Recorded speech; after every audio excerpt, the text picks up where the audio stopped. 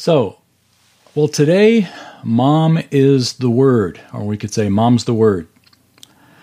I remember years ago reading about the great chaplain of the Senate, Peter Marshall. You remember the old Scottish preacher turned chaplain, Peter Marshall? He told a story about a village that got its water from a spring that flowed into the village, and the spring had a man, an old man, who was the keeper. He was called the keeper of the spring. And one year after year, the spring was cared for. It was kept clean. It was fresh, and the village enjoyed the fresh water that the keeper of the spring provided. Well, budget came around every year, and money was tight one time, and some smart person on the leadership team said, what are we really paying this guy for? I mean, he just kind of stands around and pokes in the river every now and again. What if we get rid of him? And so they voted to get rid of the keeper of the spring. And things were fine after that for a while. Weeks go by, a couple of months go by, no big deal. Hey, they're saving money. And then all of a sudden the water starts having this funny taste to it. And then people start getting sick, and no one really knows why until they figure out, it's this water we're drinking that hasn't been cared for. Well, they didn't waste any time to get the keeper of the spring back. And Peter Marshall, in his wonderful Scottish brogue, said, "I want to talk to you today about mothers." And he likens mothers to the keeper of the spring. That is, those whom our society has marginalized and those that we've sort of set aside as insignificant. And in truth, they're taken for granted because they're behind the scenes, they work in the shadows, so often unthanked except for maybe a gift and a card once a year. It's true of mothers, but honestly, not to take anything away from moms, but it's true of all of us. We often feel that way, especially in the Christian life, that our lives, for some reason, just really aren't amounting to a whole lot. We work behind the scenes, we work in the shadows, often unthanked, often ignored, marginalized, and we can begin to think of ourselves a lot like that leadership the city council of the keeper of the spring. It's like, what do we really need that person for anyway? They're just really not that significant. They're not really contributing much. And when the reality is so much of what that keeper of the spring contributed had to do with the health of the whole city. We all have those moments where we feel insignificant and where we wonder, are we really making a difference? Well, the Bible, of course, addresses this significant feeling, and I'm glad it does, because I feel that way at times, and I'm sure that you do as well. Thankfully, we're not alone. Let's look together at the book of Acts, chapter 1, at an individual that we don't talk about a lot, because the Bible doesn't talk about him a lot. He is a man named Matthias. Matthias. You probably know his name, but you probably not thought about Matthias a lot. He's only mentioned in 2 verses in the entire Bible, and yet he has a very significant role in the future of God's plan. And he will be a very significant person in our future, because he will be sitting on one of the 12 tribes of Israel. So, Matthias. Acts chapter 1. You're probably familiar with the context of Acts 1. Dr. Two Saints taken us through the book of Acts 8 times here in our class? So we've been through it quite a bit, and we're familiar with the book of Acts.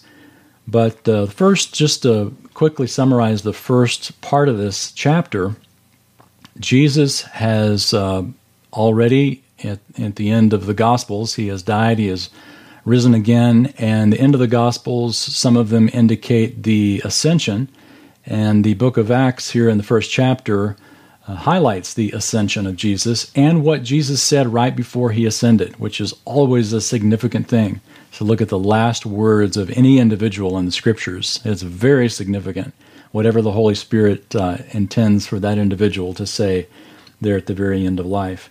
And Jesus, as he ascends to heaven, if you just look at chapter 1 there, you can see, we won't read it, but those the great question that's asked there in verse 6, Lord, are you going to restore the kingdom to Israel?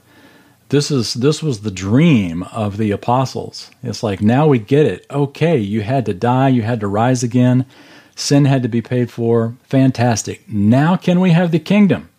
We're ready for it. And of course, Jesus makes the great statement in verses 7 and 8 that you don't need to worry about timing. God the Father is going to worry about that. Here's what you need to be focused on. You be my witnesses throughout the whole world. And the Holy Spirit, the power of the Holy Spirit will come upon you. And then Jesus, verse 9, he's ascended right in their sight. Well, let's look at verse 12, because this story continues, and it is very significant for us as we begin to apply its principle to our lives. Verse 12 says this, Then they returned to Jerusalem from the mount called Olivet, which is near Jerusalem, a Sabbath day's journey away. When they had entered the city, they went up to the upper room where they were staying. That is, Peter and John, and James and Andrew, Philip and Thomas, Bartholomew and Matthew, James the son of Alphaeus, and Simon the Zealot, and Judas the son of James. Notice they qualify which Judas we're talking about here. Judas the son of James. Sometimes he's called Thaddeus to distinguish him from the other Judas. Verse 14, These all with one mind were continually devoting themselves to prayer, along with the women, and Mary, the mother of Jesus, and with his brothers. Isn't that an interesting addition? If we read the Gospel of John, we see that Jesus' brothers were not believing in him. And yet at some point between that then and the resurrection, or here at the ascension in Acts chapter 1, his brothers believed in him. We know that that includes the great James, not the Apostle James, but the James, the brother of Jesus, who would be the leader of the Jerusalem church, and also Jude, who would write the book of Jude. So these individuals have followed Christ, they've seen Jesus ascend, and now they have returned and they've gone, notice it says, to the upper room. In verse 13, it gives very distinct, the upper room. So this is probably the upper room. This is probably the place where Jesus met with his disciples that last night, on the night before he was betrayed. And there's a lot of memories associated with the upper room in the Gospels. I mean, the Gospel of John, just John alone, devotes chapters and chapters to the upper room in a section called the Upper Room Discourse. But let's look at one other place. Keep your finger here in Acts and turn back to Luke chapter 22. Luke 22, verse 28. Luke has long chapters. In fact, did you know that Luke, word for word, actually wrote more scripture than Paul? Which is amazing. The Gospel of Luke and the book of Acts combined make up word for word more scripture than everything Paul wrote. It's amazing. Luke contributed the most actual words and text to the New Testament. But Gospel of Luke, chapter 22, verse 28. This is the upper room, and there's a lot of great stuff before and after these verses, but look at what Jesus tells his apostles, starting in verse 28. He says, "You are those who have stood by me in my trials. And just as my Father has granted me a kingdom, I grant you that you may eat and drink at my table in my kingdom, and you will sit on thrones, judging the 12 tribes of Israel." Well, I'll tell you what, the disciples didn't remember everything Jesus said in the upper room that night, but they remembered this, because Jesus is basically saying, you guys, you 12, get the box seats in the kingdom of God. You get to sit on the 12 thrones of the 12 tribes of Israel. Wow, this was a significant honor And of course, it led the disciples to sort of arguing about, yeah, I mean, we're sitting on 12 thrones, but who's the greatest here? Who's the greatest of us guys? And they began to argue with each other about which one of them was the greatest. So, flip back to Acts 1. We know that the kingdom is on their mind because they just asked Jesus about it here in Acts 1. We read that in verse 6. Lord, are you going to now restore the kingdom? And in other words, do we get to sit on our 12 thrones now? But there's a challenge there because they are one apostle short. The apostle Judas is no longer with them. Let's read, starting in verse 15 here of Acts chapter 1. It says, "At this time Peter stood up in the midst of the brethren, a gathering of about 120 persons was there together, and said, Brethren, the scripture had to be fulfilled, which the Holy Spirit foretold by the mouth of David concerning Judas, who became a guide to those who arrested Jesus. For he was counted among us and received his share in this ministry. Now this man acquired a field with the price of his wickedness, and falling headlong, he burst open in the middle, and all his intestines gushed out. And it became known to all who were living in Jerusalem, so that in their own language that field was called Hakeldama, that is, field of blood." Now I want to show you where this probably took place. Let me share my screen here with you. All right, you should see a map and my cursor floating around. Do you see that? John McDonald, shake your head if you do. Okay. All right. So, this is Jerusalem, and the traditional place called Akeldama, or the Field of Blood, is in the Hinnom Valley. We talked about the Hinnom Valley before, but the Hinnom Valley is this valley right here, and Akeldama is this area right here, where the Hinnom Valley meets the Kidron Valley, right at the junction. There's a little section right here. And there is see if I can forward. There is a monastery. Here's the Hinnom Valley coming down where this road is, and the Kidron Valley is going this way. So we're looking west. This is west. And these cliffs here are the field of Akeldama, and they have built a monastery over this place where traditionally Judas hung himself. Seems like a weird place to build a monastery. It's like, yeah, I'm a monk and I live in the monastery where Judas hung himself. But it's there's a monastery here right over these cliffs, and you can get a better view of these cliffs. And you sort of get a picture here of potentially how it could have happened.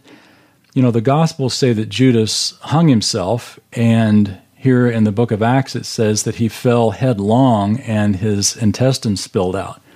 Possibly, we don't exactly know how both of those could have happened, but very conceivably Judas tried to hang himself or did hang himself, and either his neck broke or the limb that he was hanging from broke, and he fell headlong. And if he was on this cliff or if he was in this area, you could see very easily how a fall would do more than simply kill you. It could disembowel you. So this is the field of blood. And then this, I'm just going to go ahead and show you this part. This is a church called the Church of St. Peter in Gallicantu. And it's very near this area. In fact, let me go back to the map here. The Church of St. Peter in Gallicantu is right on this area. In fact, I wonder if this 48 here is it. I'd have to look at the legend. But it's right in this area, and it overlooks the Hinnom Valley. And the significance of that is that this church, St. Peter of Gallicantu, is traditionally the house of Caiaphas, where Peter denied Christ. Honestly, that tradition is pretty thin. It may or may not be the actual place where it happened, but it is the place where we remember it happening. And I think I've got another picture here. Yeah, this road actually leads down from the house, the so-called house of Caiaphas, to the Hinnom Valley. And that monastery that we saw is out of sight here behind the trees. But it's significant to mention these two right here together. and I'll stop the sharing there, in light of what we'll look at later on. So just keep those two images in mind. But Peter stands up and he tells those who were gathered there in the upper room, so look, we need to replace Judas. And he basically says the scripture fulfilled in verse 16. He says the scripture was to be fulfilled about the Holy Spirit through David talking about Judas. And then he sort of gives a explanation here about how Judas died, or Luke gives the explanation there in parenthesis in verse 18 and 19. Well, with Judas's death, they see a need, and they discerned that need from the scripture. And here it is. Look at verse 20. Peter quotes the Old Testament. He says, "For it is written in the book of Psalms, let his homestead be made desolate, and let no one dwell in it, and let another take his office." So the Spirit of God inspired those there to understand from the Old Testament that Judas needed to be replaced. The disciples saw from Scripture that Judas's position as apostle needed to be replaced. And one of the reasons is because they understood Jesus' return as imminent, that it could happen any time. Interesting, in the same upper room where Jesus had predicted Judas's betrayal, Peter explains through the Holy Spirit that Judas needs to be replaced in that same room. Now, it's kind of interesting. Some have wondered whether or not Judas was saved, whether he believed in Christ. If you look at a lot of Hollywood movies, it's interesting because they tend to view Judas sort of as the unsung hero or the misunderstood apostle who was just trying to help Jesus out and somehow got caught in this political turmoil and was this misunderstood and misguided apostle.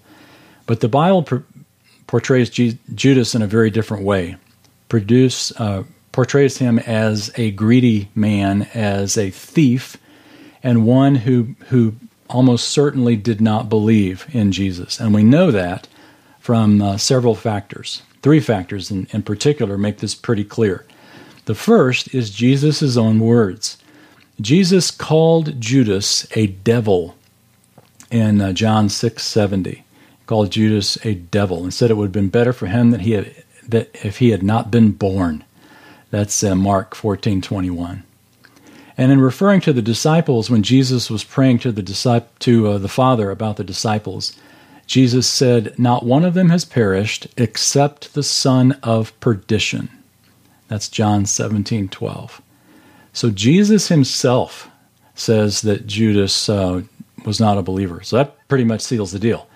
But there are other things that give that implication as well. The place of Judas's death. So not only Jesus' words, but the place of Judas's death. We've already seen there in Akeldama, or the field of blood there in the Hinnom Valley.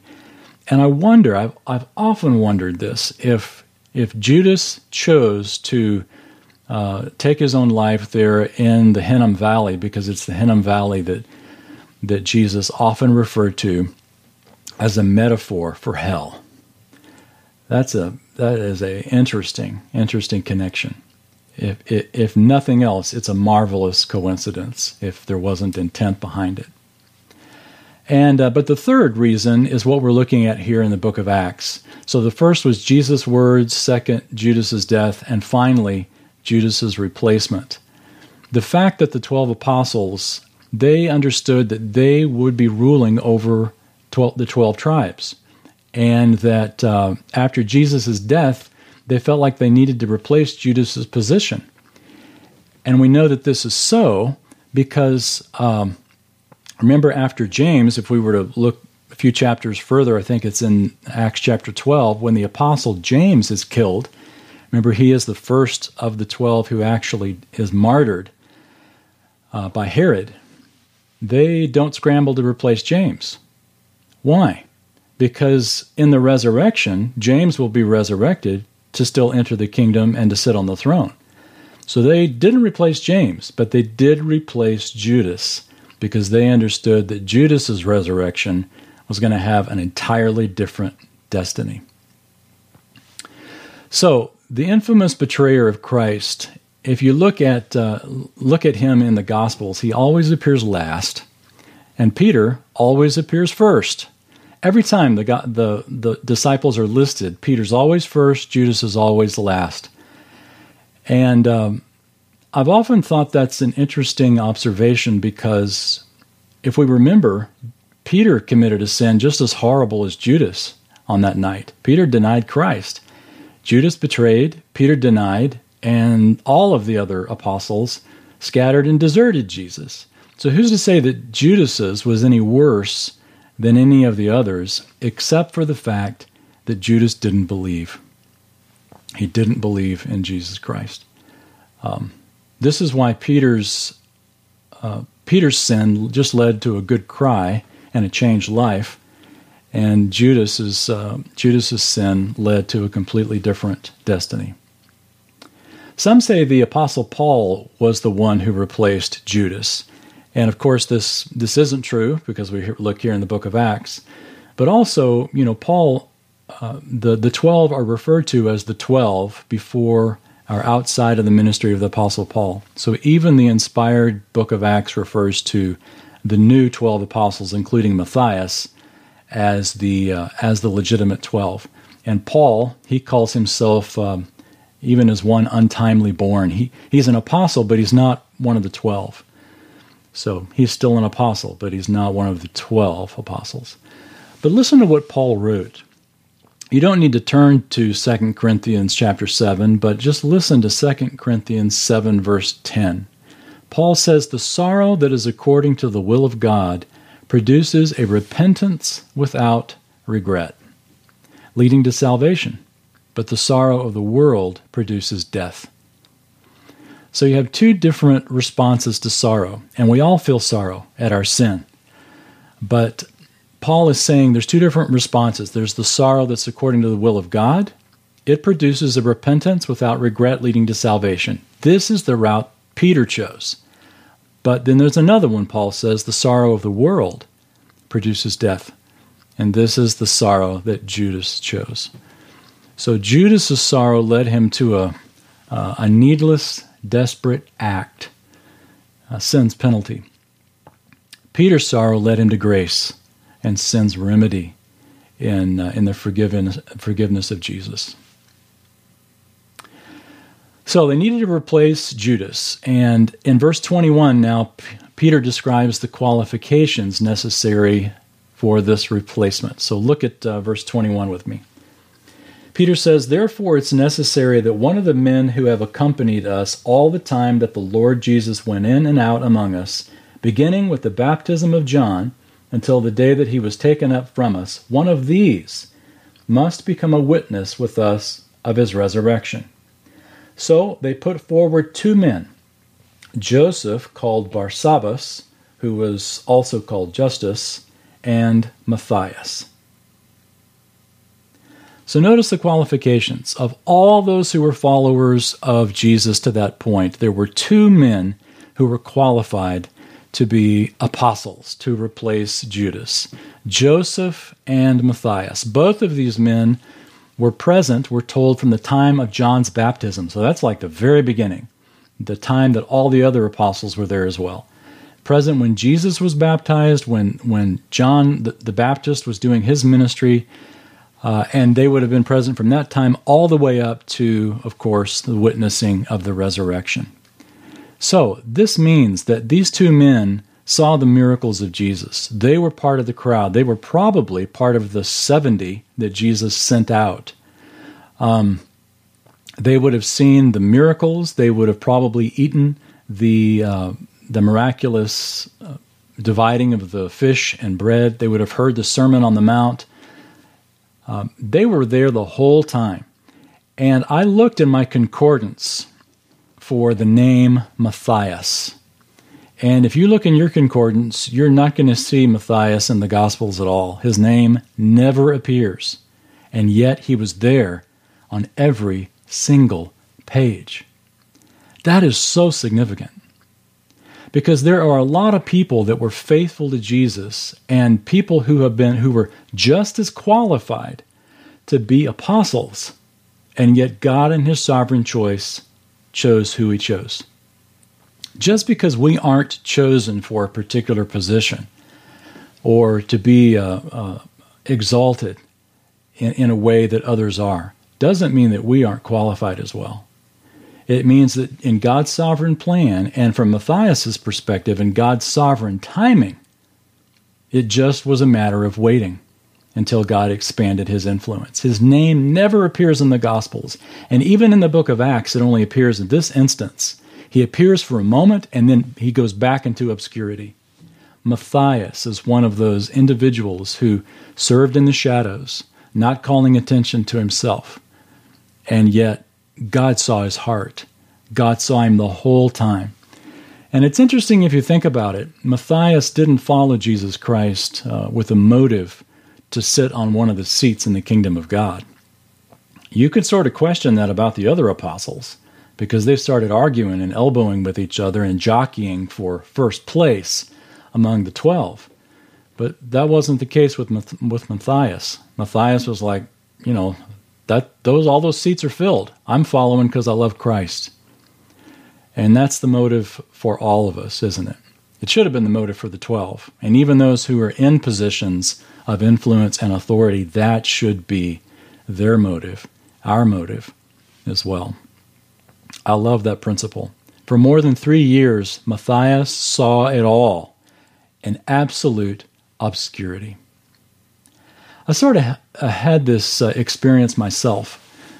I was a pastor for 14 years, from 1990 to, 2004, I guess. I served in a couple of different roles in a local church, the last 9 of which was the role of a senior pastor, in which my responsibility primarily was to teach the Bible every week. And so, obviously, I did a lot of that. And then once I got to Insight for Living, I was there for 12 years, and it was such an interesting irony, because I was never asked to speak anywhere in any capacity. And it was sort of made me second guess, my gifting. It's like, Lord, maybe I just misunderstood it that whole time I was in the pastorate, because God wasn't using me in a teaching role at all, except writing. But that's different. And so you get this sort of feeling and wondering, when your gift is set on the shelf, you begin wondering, maybe God, you've set me on the shelf. Maybe you're done with me. Maybe I really don't have a future or a significant role in your kingdom in the future. And I'll tell you, when those thoughts start entering your mind, you begin to do some very serious introspective thinking. And it's almost like the Lord is saying, are you willing to sit and wait? Are you willing to just serve in the shadows in an insignificant way, and in a way that, that had some various serious struggles? And it was a challenge. I'll tell you, it was a great challenge. And it wasn't until I was released from IFL and was given the opportunity now to just begin to think broadly, Lord, maybe now is the time that you want me to begin using my teaching gift again.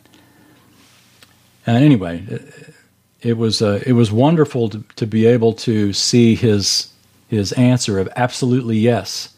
And it was like jet fuel behind me at that point to be able to start my online tours of the Holy Land, as well as real tours of the Holy Land.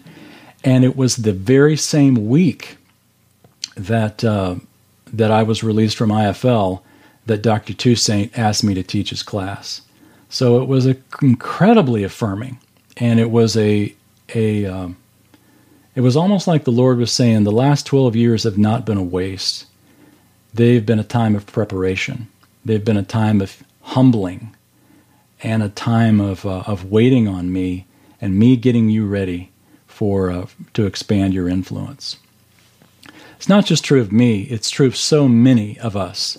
I'm sure that many of you could raise your blue hand and give a testimony of how you felt set on the shelf for a while, and God powerfully used you after that time, after that season of setting aside.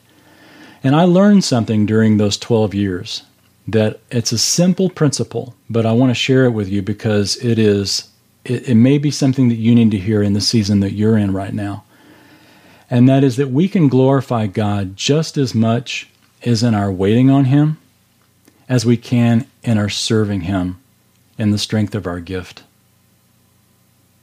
We can glorify God just as much waiting on Him as we can serving Him with the strength of our gift.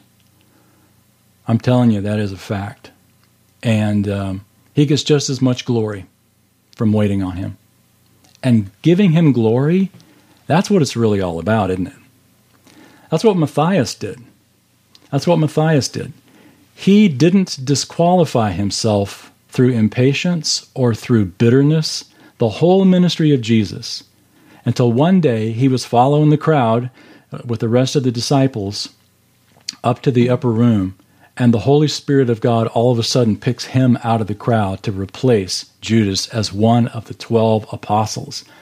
I bet there was nobody more surprised that day than Matthias. And that's how it should be. That's how it should be.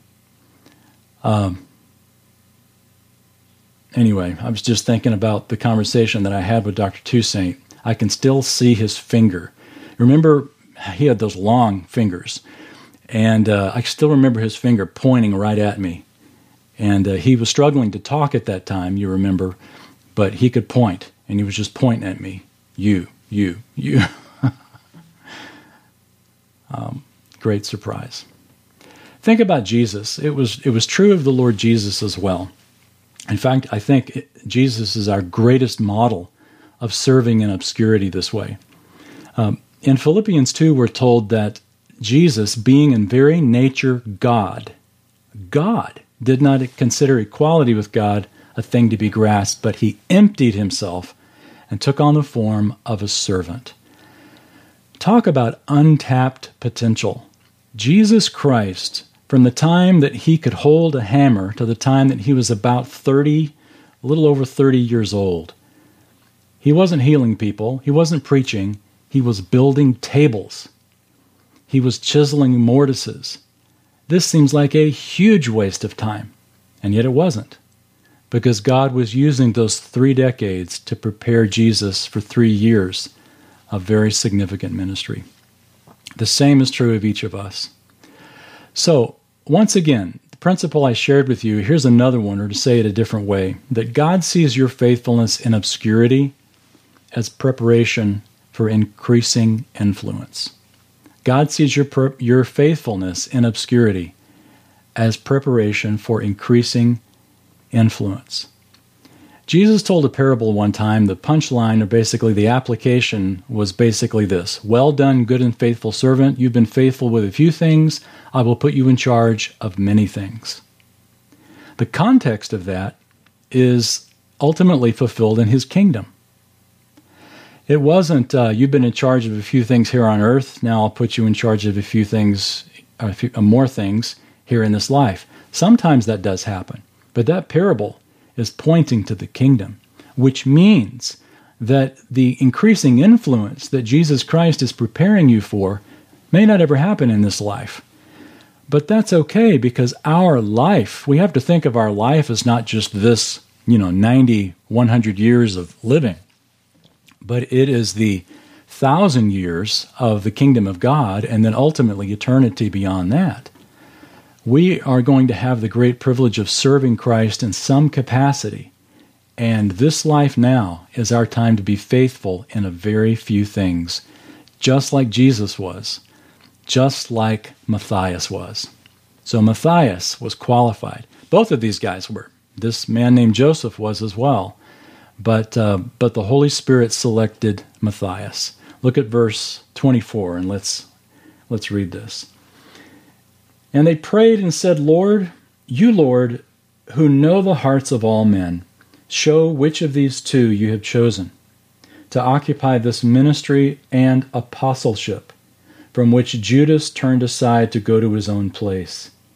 And they drew lots for them, and the lot fell to Matthias, and he was added to the 11 apostles.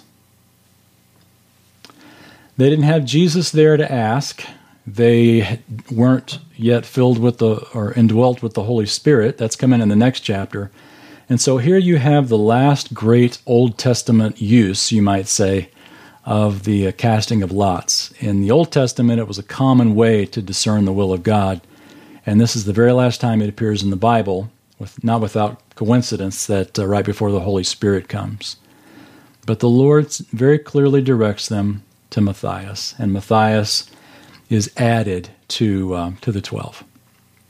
God sees your faithfulness in obscurity as preparation for increasing influence. I don't know if you follow the liturgical calendar. Probably most of us on this Zoom call are not Catholics, but I think there's something healthy in a liturgical calendar. But this coming Wednesday, I think it is St. Matthias's Day. It's the day that the Catholic Church, anyway, remembers Matthias. And in our tradition, we don't really do that, but I think there's something healthy in it. You know, we'll remember Washington and Lincoln and Martin Luther King Jr., but, we don't remember Matthias. We don't remember Esther and Ruth and so many of these other biblical people who had significant influence and whose lives are worthy of remembering. So when Wednesday rolls around and it's Matthias Day or St. Matthias Day or whatever it's called, it'd be appropriate for us to think back here to the first chapter of Acts and remember Matthias' faithfulness behind the scenes, in the shadows, serving, following Jesus, not expecting anything. And then surprisingly one day, the Lord elevates him to a place of being an apostle. I think it's the same with us. When we beg God to rescue us from our insignificant lives, believing that nothing important is happening with us, Matthias reminds us that just the opposite is true. We need to see our obscurity today as a significant opportunity. Faithfulness today positions us in a place of greater influence for God tomorrow. So we just ask, Lord, how can I serve you today? How can I serve you right now in my life? It doesn't have to be huge. Just show me how to do it. Show me something I can do, and then help me be faithful doing it. And know that God sees and God is pleased with you, and that one day he will increase that influence to a greater extent. You know, Matthias never again appears in the book of Acts. He emerges for a moment and then vanishes once again into obscurity. Someone who followed God just for the motive of loving him. Let's pray.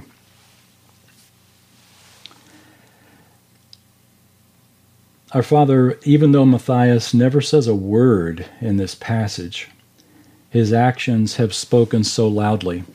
All throughout the Gospels, he's not present. And yet here in Acts chapter 1, his actions speak so loudly because he was faithful from the very beginning all the way through to the ascension of Christ, so much so that he became an apostle. Father, would you help us as we look at our seemingly insignificant lives and seemingly insignificant contribution to your ministry and to the lives of others? Whether we're mothers or fathers, grandmothers, grandfathers, sons or daughters, brothers or sisters, or simple servants in the body of Christ, I pray that you would help us to be faithful at the very little thing that you've given us to do, trusting that you will increase and expand our influence in your time and in your way and for your glory. And we pray in Jesus' name, amen. Thank you.